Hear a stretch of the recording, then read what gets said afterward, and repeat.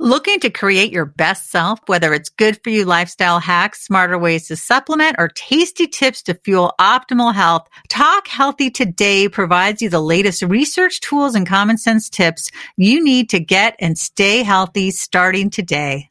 Hi, I'm Lisa Davis. So glad you're listening to Talk Healthy Today.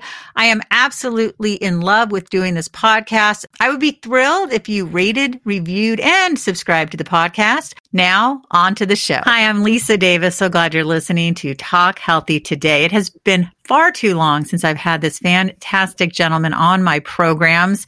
I am such a huge fan of his work, his kindness, his brilliance.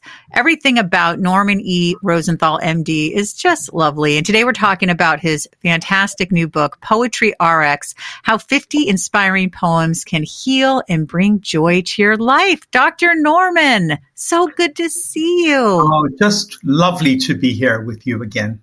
Oh, it's been far too long. So, Dr. Norman, I've never really thought that much about poetry. I thought, it's nice, but I never thought of it as a healing tool. And I love in the introduction, you talk about your friend. Why don't you tell us a little bit about this story, and then we'll jump into some of the poems, the way you broke them down, the takeaways. It was just fabulous. Well, it was late last night, not last night, but it feels like last night. Right. It was late one night when the phone rang, and it was my friend telling me that he'd lost somebody very dear to him. And, it's difficult to know what to say. Everything seems so somehow inadequate. But I realized that he was a very artistic guy. And I said to him, losing is an art. And like any art, it can be developed. And suddenly I heard him sound kind of excited. And he said, do you know the poem? I said, no. Which poem are you talking about? He said, One Art by Elizabeth Bishop. And he said, let me read it to you. And he started reading. And the art of losing isn't hard to master. Some things seem filled with the intent to be lost, so their loss is no disaster. And she goes on and on and on, and it's actually a gorgeous poem. I don't want to spoil it by telling anybody the ending. Can you spoil a poem? But anyway, so the interesting thing was that his voice seemed to lighten, and he seemed to sort of experience some vibrancy from the poem. And actually, so did I. And I thought, wow, this is really interesting. As somebody whose job it is to help people feel better, anytime I see something that makes somebody feel better, I take note. So I figured, maybe this is a sort of general principle. Maybe I can find one or two other poems. And as often happens, they were all over. They were hidden in plain sight. And so this book is really a chronicle of the poems that I feel can really help, inspire, bring joy to people's lives. Oh, they're all so beautiful. I also love that you write in the book how to get the most out of a poem. Remember to enjoy the poem. You write, it should be fun, not work. Actively engage with the poem. Give it your full attention, and it will reward you. Because so often our attention is so scattered. And this is an activity. When you're reading this book, Poetry RX, which I highly recommend, you don't want to be checking your phone and, thinking. It's almost like a meditation in a way, or you have to be really mindful, right? And that's your big thing, transcendental meditation. You're like, oh yes, Dr. Norman.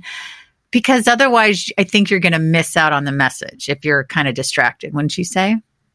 I thoroughly agree. But for those people who don't want to have their attention riveted anywhere for too long, lest they miss an email or God forbid, a text. But what it is because it's 50 chapters, little chapters. One of my friends said that the book is congenial for snacking. Oh, I love that. You can snack. You don't have to have a full meal. And so, and what I want is to give people a complete experience with every poem. Let them read the poem, read it to themselves, read it aloud, look at what I say about it, get some takeaway points that could be helpful to them, and then see who is this brilliant person who wrote this poem, and how does her or his life story map to the poem? And actually, I say they're brilliant, which they are, but they're also passionate. They lived lives of intensity, of huge mood fluctuations or huge passions. They all come to mind. One that comes to mind is Keats, who wrote a sonnet that's just 14 lines after he read a new translation of Homer. And it was so thrilling to him that he had to write the sonnet before he went to sleep. So he and a friend went reading this new translation deep into the night, and then he ran home and wrote the sonnet, and the sonnet was on the friend's desk first thing in the morning, all ready and done. And it's a masterpiece of English literature. But that's an index of the kind of passion and intensity of these people. So my goal is to bring all of that in one little snack. Well, you did. And I love this as well. When you're giving some advice, you say, as a reader, you complete the poem, in the process bringing your past experiences into the collaboration between you and the poet. Yeah, I definitely think so. For example, there's one poem called Failing and Flying, and it's a gorgeous poem by Jack Gilbert. And it talks about a time when he was the poet was, I don't know, was real life, but it sounds so authentic. The poet was on a beautiful Mediterranean island with a lovely woman who he obviously still loved, his wife, but she was falling out of love with him. And even as he realized she was falling out of love with him, he held on to everything he loved about her. And so many people, when love fails or drops or falls out of the picture, they get so antagonistic and acrimonious. And there he was, still loving, still realizing that she was beautiful and that he loved her, and that who could say the marriage failed when they had such wonderful days together, even right at the end. Oh, that is so beautiful. In chapter 1, Is There an Art to Losing? I mean, you mentioned that Elizabeth Bishop. I really like that you talked about the biology of loss. You write, Bishop's reassurance that we are capable of enduring severe losses is well grounded in the history of our species, which has been biologically programmed to withstand the death of infants, older children, parents, siblings, and friends. I never thought of it that way. You can expand on that. Yeah, I think, in general, I've tried to bring my understanding of neurobiology into our enjoyment and understanding of the poems. And when she says the art of losing's not too hard to master, well, let's face it, it's no fun to lose anybody. It's really a hard thing. But in times past, people lost half of their children before they'd reached adulthood. Wow. We were adapted to loss. And there's basic research. There is famous research, controversial, but famous research by Harry Harlow on monkey separation from their parents. And it shows you stages that they go through. And Bowlby, the great psychologist, showed after the Second World War, when children were separated from parents, once again, there were stages of, protest, withdrawal, and then, for the lucky ones, reattachment to somebody else. This book comes at a really good time in my life. My father-in-law is 87, and COVID was really hard on him. He didn't get it, but just the isolation. I mean, we still saw him, but he's a very social person and likes to be out in the community and just make small talk. And my daughter is seeing the changes, and she's starting to worry, and we're starting to be concerned. And loss is just so hard. I mean, it's been 26 years this year since my mother passed. For some reason lately, she's just been on my mind a lot. So your book is helping me as well. One of the things, too, I thought was interesting is in Elizabeth Barrett Browning's How Do I Love Thee? Let Me Count the Ways. That's the only line I knew. And I bet a lot of people are out there going, yeah, me too. And so to read the whole poem, I thought, wow, this is absolutely beautiful. What was it like for you to really dig in, not just to this one, but to others? It was such a revelation, it was during the pandemic year and we were so deprived. And of course, there were all the usual Netflix offerings and things. But this has been something I've wanted to do for a long time. And the solitude and deprivation actually gave me an opportunity. And at the end, I say what the poems have been like to me is it's like opening a jewel box and seeing these precious stones refracting the light all over the room and filling it with color. And it's like I say, the ancient lamps illuminating the minds. So these poems are really like gems, and it's been such a thrill to be able to share that and also say, not only are these beautiful, ingenious, but they actually heal. They're actually like balm. They can soothe and they can actually help in so many different ways that I've charted in the book. Yeah. And I don't know that much poetry. Like I said, I'd heard that line before. And again, I'm not going to go through all of them because people have to get the book. But Pity Me Not Because the Light of Day by Edna St. Vincent Millay. I've heard that, but I never really read the whole thing. I would love for you to read one of your favorites or this one, or because your voice is so lovely and I tend to mess up my words sometimes when I read. I'm happy to read any, but this poem is particularly ingenious. And she was a great sonneteer. Here you go.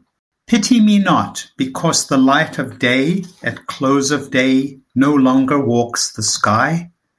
Pity me not for beauties passed away from field and thicket as the year goes by. Pity me not the waning of the moon, nor that the ebbing tide goes out to sea, nor that a man's desire is hushed so soon, and you no longer look with love on me. This have I known always.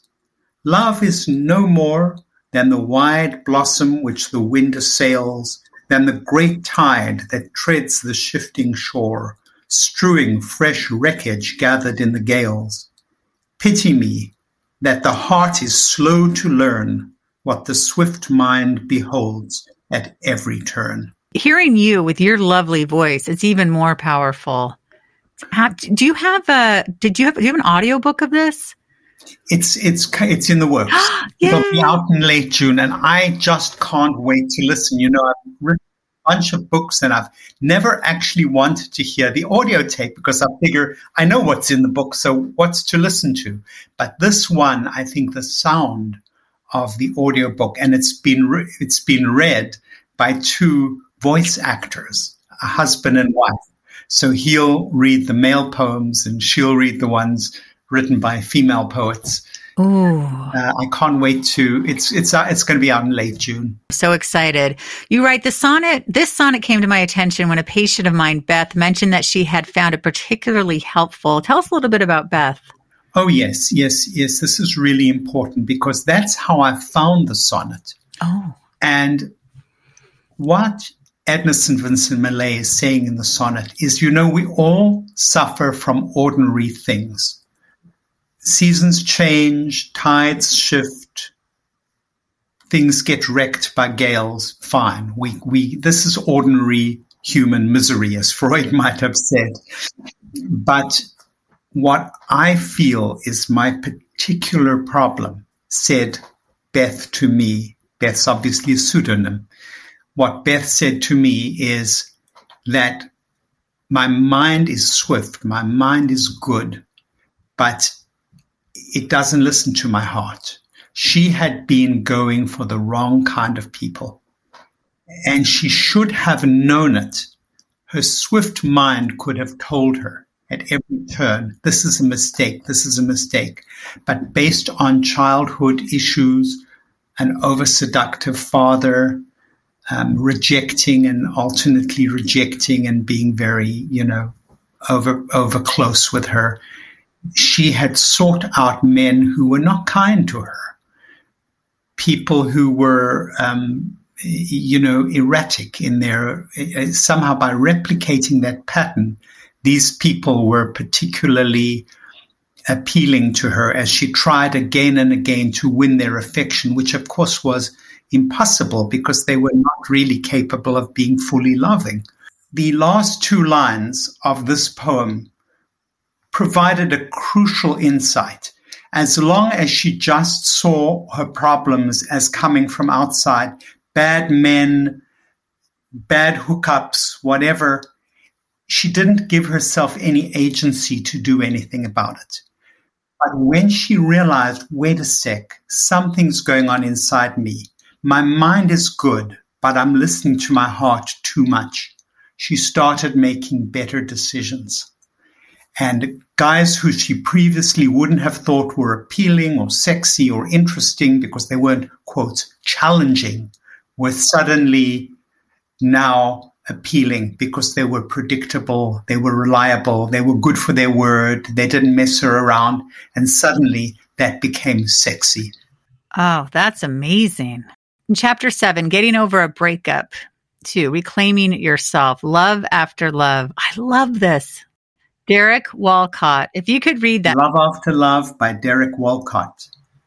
The time will come when, with elation, you will greet yourself arriving at your own door in your own mirror, and each will smile at the other's welcome and say, sit here, eat. You will love again the stranger who was yourself. Give wine, give bread, give back your heart to itself, to the stranger who has loved you all your life, whom you ignored for another, who knows you by heart. Take down the love letters from the bookshelf, the photographs, the desperate notes. Peel your own image from the mirror. Sit, feast on your life. What really struck you about that? That made you say, wow? Well, several things. Firstly, it's prescriptive. It tells you what to do. You know, when you are at a loss, you've had a breakup, it's useful to get some clear guidance. And this gives that to you. And it deals with a very special aspect of recovering from a loss, reclaiming yourself. That before you're going to be in a position to rush on elsewhere, that is something you need to do. You need to regain your feeling that you are worth loving. And before you feel like people can love you, you've got to love yourself. So look at yourself in the mirror, and he gives you those steps. And the very kindly admonition really, to take down the love letters, the desperate notes. You know, desperate notes is what we write when we're trying to salvage something that at some level we know is really unsalvageable. And take them down. Go back to yourself. Go back to everything that's lovable about you. It's such great advice.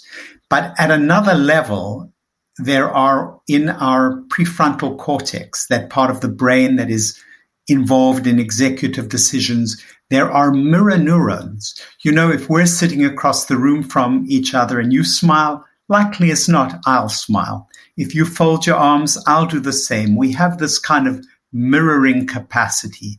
And the poet taps into that mirroring by having you smile at yourself in the mirror. You know, when we smile, we feel better. I know when we feel better, we smile, but the opposite is also true. There's a feedback going in the other direction. He wants you to tap into that, to use everything at your disposal to recover from the pain of a breakup. And there's something so generous and kind.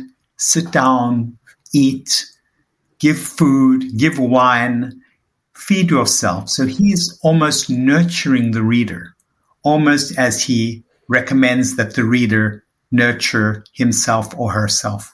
Yeah, and I love your comment. Don't confuse self-love with selfishness. I talk a lot on the show about the importance of self-love and self-care.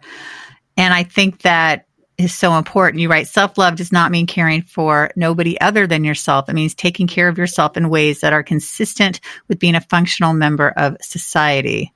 And I love this too. I the Jewish sage Rabbi Hillel is often quoted as saying, if I am not for myself, who will be for me? If I'm not for others, what am I? And if not now, when? What one do you want to talk about? Because I've mentioned a couple. I'd love to hear what you'd like to share. One of the most wonderful, helpful poems is The Power of Hope is the thing with feathers. If I may read that, it will make my day, and hopefully someone else's as well. Here goes. Hope is the thing with feathers by Emily Dickinson. Hope is the thing with feathers that perches in the soul and sings the tune without the words and never stops at all. And sweetest in the gale is heard, and sore must be the storm that could abash the little bird that kept so many warm. I've heard it in the chillest land and on the strangest sea, yet never in extremity it asked a crumb of me. I'll tell you, recently, some friends of mine in the Middle East were feeling so hopeless at this horrible new war and how there's the cycle of war going on and where will it ever end. And one of them, really tongue-in-cheek, had written to me and said, give me a poem for that. And so I gave her this poem, and she came back and said, that was just a joke. A poem is never going to solve this current problem. Well, actually, nothing's solving it right now. So she was almost angry at me for, as it were, trivializing it. But then she came back and she said, I went and read that poem, and actually I did feel some hope. And the point of this poetry as treatment's really similar to meditation as treatment. Sometimes when things around us are beyond our control, all we can do is settle ourselves down, soothe ourselves, calm ourselves, invigorate ourselves. And so we look around for anything that can help us to do that. And poetry is one such thing. People say, you're telling me poetry can help everything? Well, as a therapist, that nothing helps everything. Nothing is a panacea, really. But and they say to me, do you actually prescribe poetry? I say, well, I prescribe good sleep. I prescribe exercise. I prescribe meditation. I prescribe light. And in that vein, I prescribe poetry. It's one of the things. It's not going to surpass everything. This is not a competition. This is a collaboration between different lifestyle changes that can help people. You're so right. And Dr. Norman, what I love too is that you have the takeaways, because someone might read a poem and they might find a little confusion or like, wait, I'm not really quite sure. And the fact that the takeaways I find really incredibly helpful, especially around being rejected, being, about loss and grief. You have one of the takeaways on When You Are Old by William Butler Yeats. Yeats, is that how you say his name? Yeah. I know the name. And in one of the takeaways, you say, sometimes being rejected is the best thing that can happen to you. If it's not meant to be, far better to learn sooner than later. My daughter was in a brief relationship with a kid at school. They're teenagers, and they weren't together that long, and he broke up. And I won't get into all the details, but I remember her feeling so badly. So I'm going to have to read her this poem, and just what happened. And there wasn't even enough time to really let this thing grow and develop. And so I found that very comforting.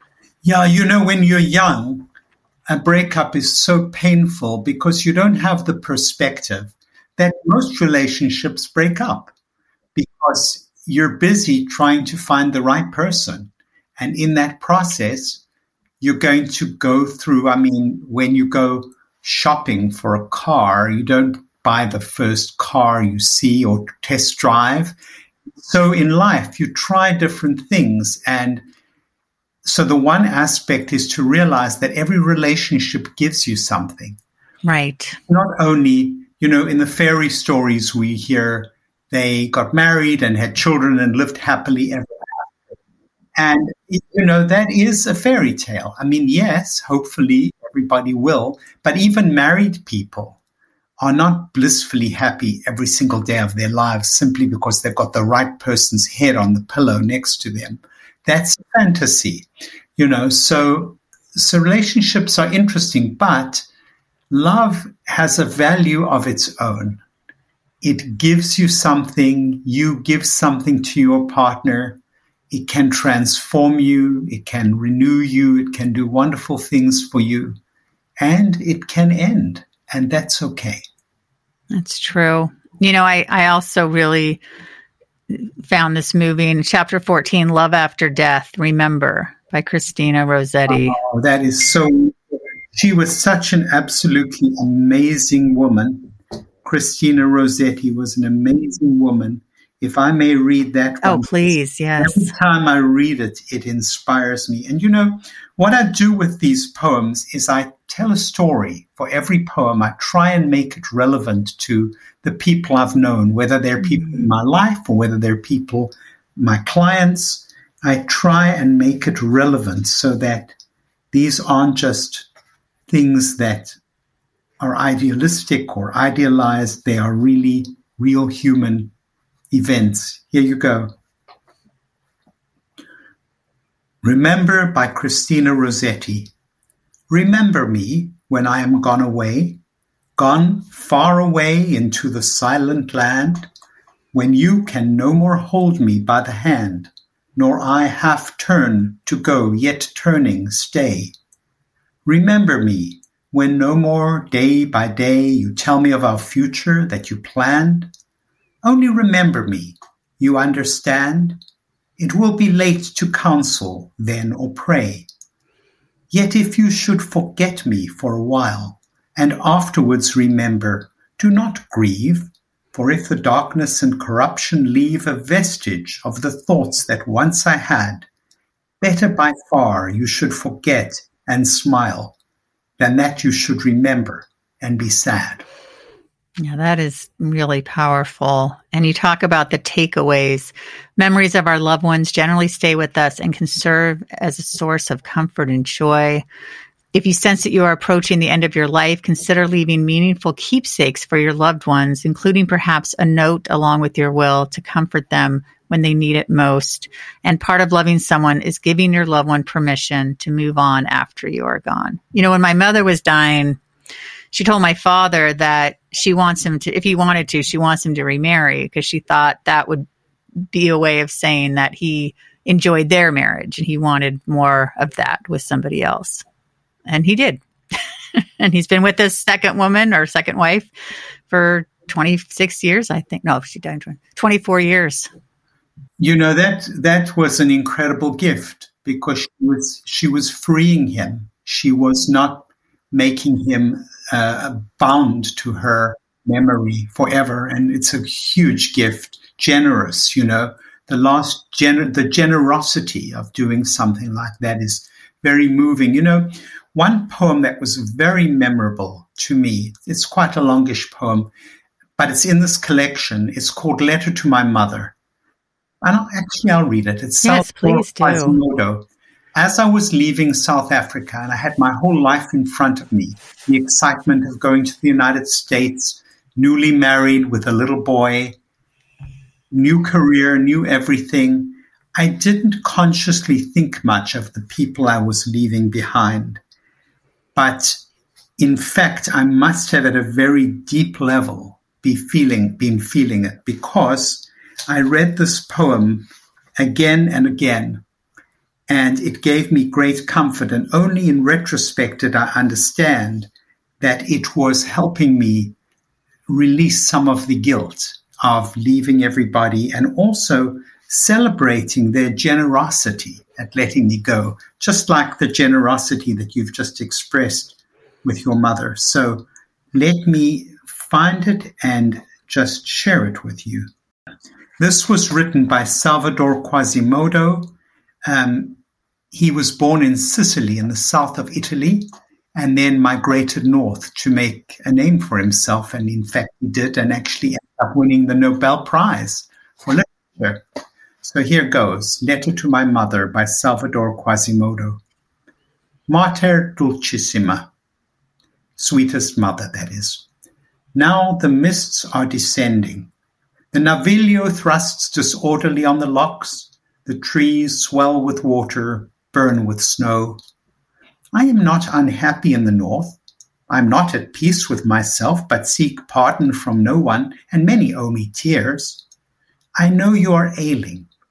Live like all mothers of poets, poor, and just in the measure of their love for distant sons. Today it is I who write to you. At last, you will say, a line from the boy who ran away at night. Poor thing, so ready-hearted. One day, someday, they will kill him. Yes, I remember that grey stopping place for slow trains loaded with almonds, oranges at the mouth of the Imera, the river full of magpies, salt, and eucalyptus. But now I want to thank you, truly, for the wry smile you set on my lips, a smile as mild as your own. It has saved me pain and grief. And if now I shed a tear for you, and all who wait like you and do not know what they wait for, it does not matter. Oh, gentle death, do not touch the clock in the kitchen that ticks on the wall. All my childhood was passed away on the enamel of its dial, on those painted flowers. Do not touch the hands, the heart of the old. Does anyone answer? Oh, death of pity, death of shame. Goodbye, dear one. Farewell, my Dulcissima Mater.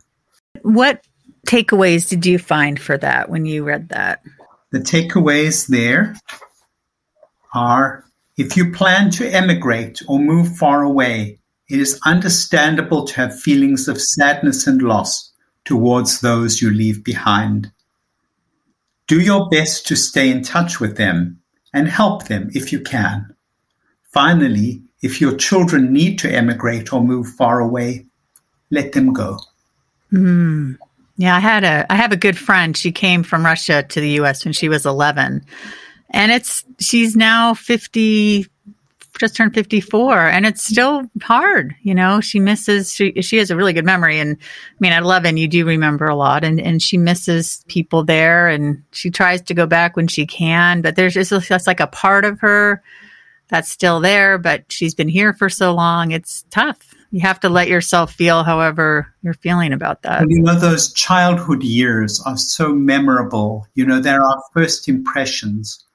You know, I remember my grandmother who had come from Lithuania, and I remember her repeating a lot of the recipes and things of her childhood, making some cherry jam in a huge pot on the stove and stirring it with a wooden spoon, and the whole house would smell of that tartar and sweetness of the jam, or all those old customs that were so dear to her, just like what you say with your friend.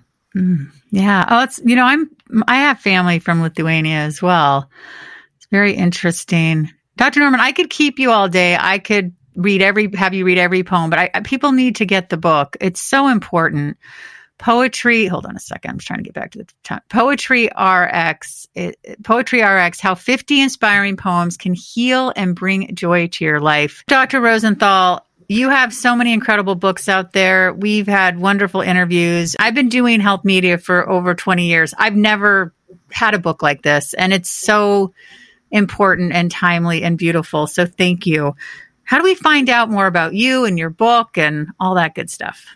Well, firstly, let me thank you. It's always such a joy to talk with you. I can see why your podcast is so successful. Oh, thank you. This book is Poetry RX, How 50 Inspiring Poems Can Heal and Bring Joy to Your Life. People can find all about me from my simple website, normanrosenthal.com. So thank you again, and I look forward to staying in touch. Absolutely. Thank you so much for listening to Talk Healthy today. I hope you got as much out of the show as I did. I feel so lucky to talk to so many incredible people to help you live your healthiest life. So please rate, review, and subscribe, and never miss an episode of Talk Healthy today.